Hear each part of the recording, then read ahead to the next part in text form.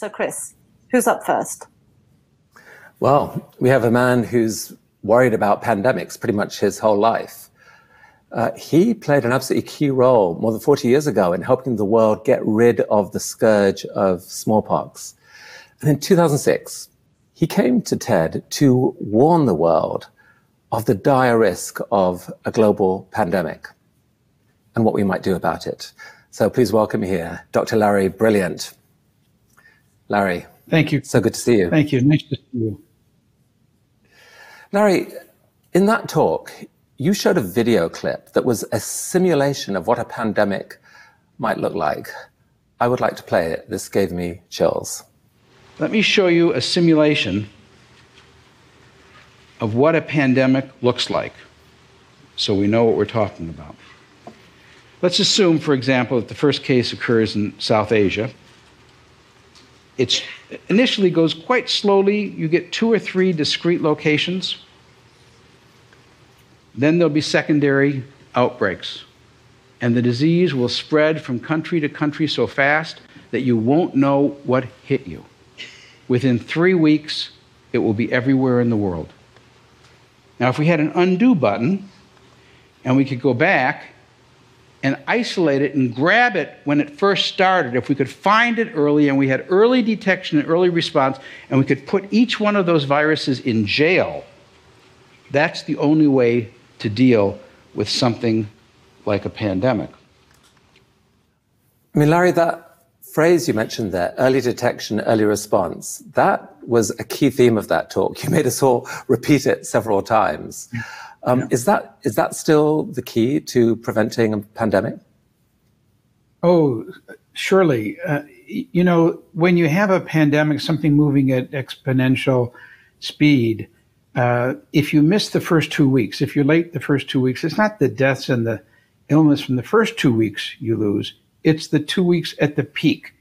Those are prevented if you act early. Early response is critical. Early detection is a condition precedent. And how would you grade the world on its early detection, early response to COVID-19? Of course, you gave me this question earlier, so I've been thinking a lot about it. I think I would go through the countries, and I've actually made a list. I think the island republics of Taiwan, Iceland, and certainly New Zealand would get an A. The island republic of the UK and the United States, which is not an island, no matter how much we may think we are, would get a failing grade. I'd give a B to South Korea and to Germany. And in between, so it's a very heterogeneous response, I think. The world as a whole is faltering. We are certainly not, we shouldn't be proud of what's happening right now. I mean, we got the detection pretty early, or at least some doctors in China got the detection pretty early.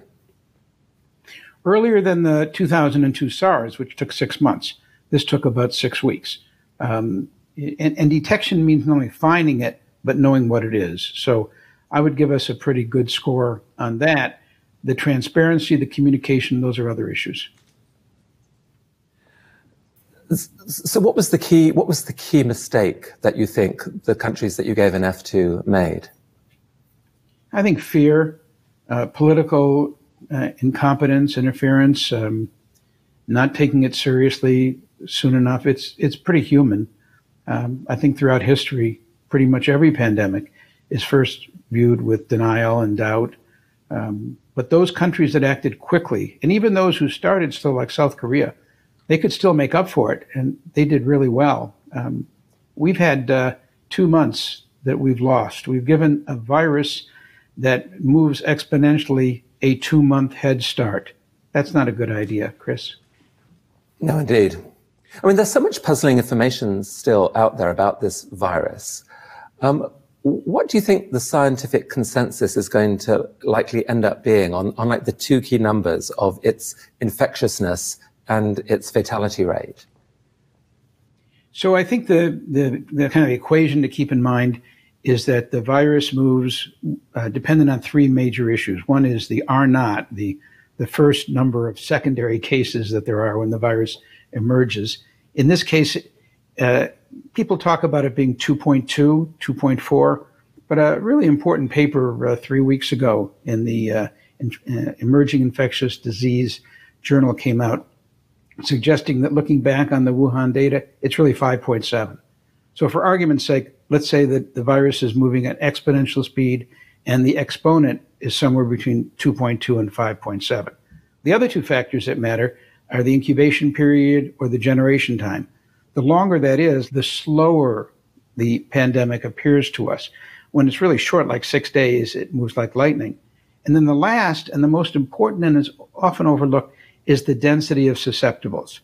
This is a novel virus, so we want to know how many customers could it potentially have.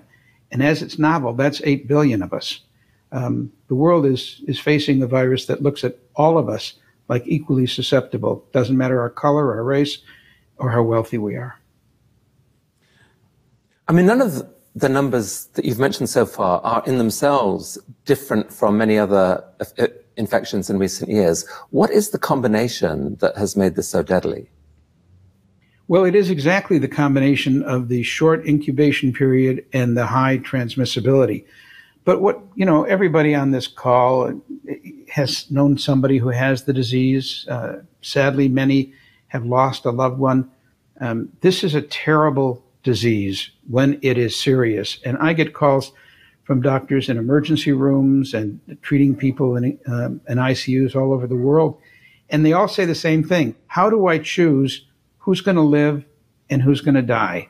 I have so few tools to deal with. It's a terrifying disease to die alone with a ventilator in your lungs. And it's a disease that affects all of our organs. It's respiratory disease, perhaps misleading, makes you think of a flu. But so many of the patients have blood in their urine from kidney disease. They have gastroenteritis. They certainly have heart failure very often. We know that it affects taste and smell, the olfactory nerves. We know, of course, about the lung. The question I have, is there any organ that it does not affect?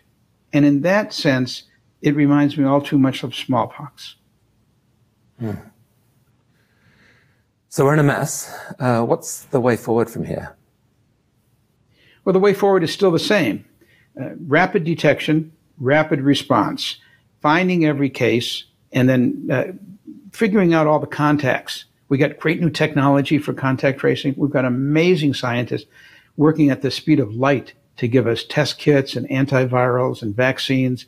We need to slow down the Buddhists say slow down time so that you can put your heart, your soul into that space. We need to slow down the speed of this virus, which is why we do social distancing.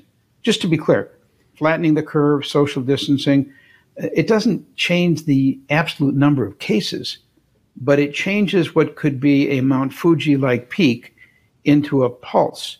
And then we won't also lose people because of competition for hospital beds. The people with heart attacks, need chemotherapy, difficult births can get into the hospital, and we can use the scarce resources we have, especially in the developing world, to treat people. So slow down the speed of the epidemic, and then in the troughs, in between waves, jump on, double down, step on it, and find every case, trace every contact, test every case, and then only quarantine the ones who need to be quarantined, and do that until we have a vaccine.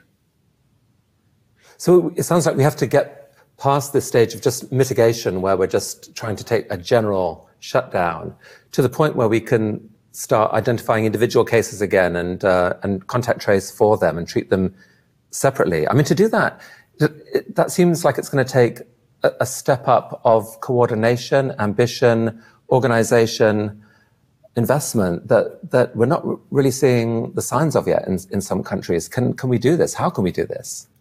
Oh, of course we can do this. I mean, Taiwan did it so beautifully. Iceland did it so beautifully. Germany, all with different strategies. South Korea.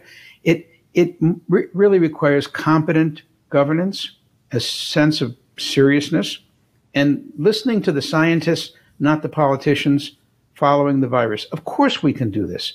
Let me remind everybody, this is not the zombie apocalypse. It's not a mass extinction event.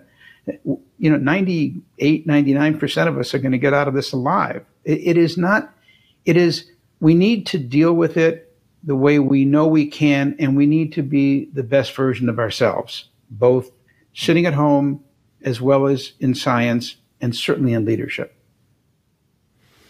And might there be even worse pathogens out there in the future? Like, can you picture or describe an even worse combination of those numbers that we should start to get ready for? Well, smallpox had a R naught of 3.4 to 4.5, so that's probably about what I think this COVID will be. But it killed a third of the people. But we had a vaccine, so those are the different sets that you have. But what I'm mostly worried about, and the reason we made Contagion and the virus that was a fictional virus, I repeat, for those of you watching, that's fiction. We created a virus that killed a lot more than this one did. So don't look at that. You talk about the movie Contagion that has been trending on Netflix, and you were an advisor for. Yeah, that's right. But we made that movie deliberately to show what a real pandemic looked like. But we did choose a pretty awful virus. And the reason we showed it like that, going from a bat to an apple to a pig to a cook to Gwyneth Paltrow, was because that is in nature what we call spillover, as zoonotic diseases of animals spill over to human beings. And if I look backwards 3 decades or forward 3 decades, looking backward 3 decades, Ebola, SARS, Zika, swine flu, bird flu, West Nile, we can begin almost a catechism and listen to all the cacophony of these names. But there were 30 to 50 novel viruses that jumped into human beings. And I'm afraid looking forward, we are in the age of pandemics. We have to behave like that. We need to practice One Health. We need to understand that we're living in the same world as animals, the environment, and us. And we get rid of this fiction that we are some kind of a special species. To the virus, we're not. You mentioned vaccines there. Do you see any accelerated path to a vaccine? I do. I'm actually excited to see that we're doing something that we only used to think of in computer science, which is we're changing what should have always been, or has always been rather, multiple sequential processes.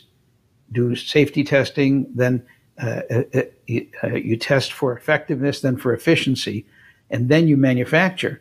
We're doing all 3 or 4 of those steps instead of doing it in sequence, we're doing it in parallel. Bill Gates has said he's going to build 7 vaccine production lines in the United States and start preparing for production, not knowing what the end vaccine is going to be. We're simultaneously doing safety tests and efficacy tests.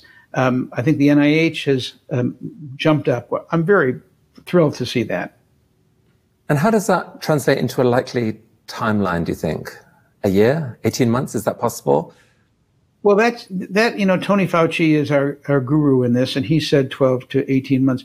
I think that we will do faster than that in the initial vaccine, but you may have heard that this virus may not give us the immunity, the long-term immunity that something like smallpox would do. So we're trying to make vaccines where we add adjuvants that actually make the vaccine create better immunity than the disease, so that we can confer immunity for many years. That's going to take a little longer. Last question, Larry. Back in 2006, as a winner of the TED Prize, we granted you a wish, and you wished that the world would create this pandemic preparedness system that would prevent something like this happening. I feel like we, the world, let you down. If you were to make another wish now, what would it be? Well, I don't think we're let down in terms of speed of detection. I'm actually pretty pleased. When we met in 2006, the average one of these viruses leaping from an animal to a human, it took us 6 months to find that, like the first Ebola, for example. We're now finding the first cases in 2 weeks. I'm not unhappy about that. I'd like to push it down to a single incubation period. It's a bigger issue for me. What I found is that in the smallpox eradication program, people of all colors, all religions, all races, so many countries came together. And it took working as a global community to conquer a global pandemic. Now I feel that we have become victims of centrifugal forces. We're in our nationalistic kind of barricades. We will not be able to conquer a pandemic unless we believe we're all in it together. This is not some age of Aquarius or kumbaya statement. This is what a pandemic forces us to realize. We are all in it together. We need a global solution to a global problem. Anything less than that is unthinkable. Larry, brilliant. Thank you so very much. Thank you, Chris.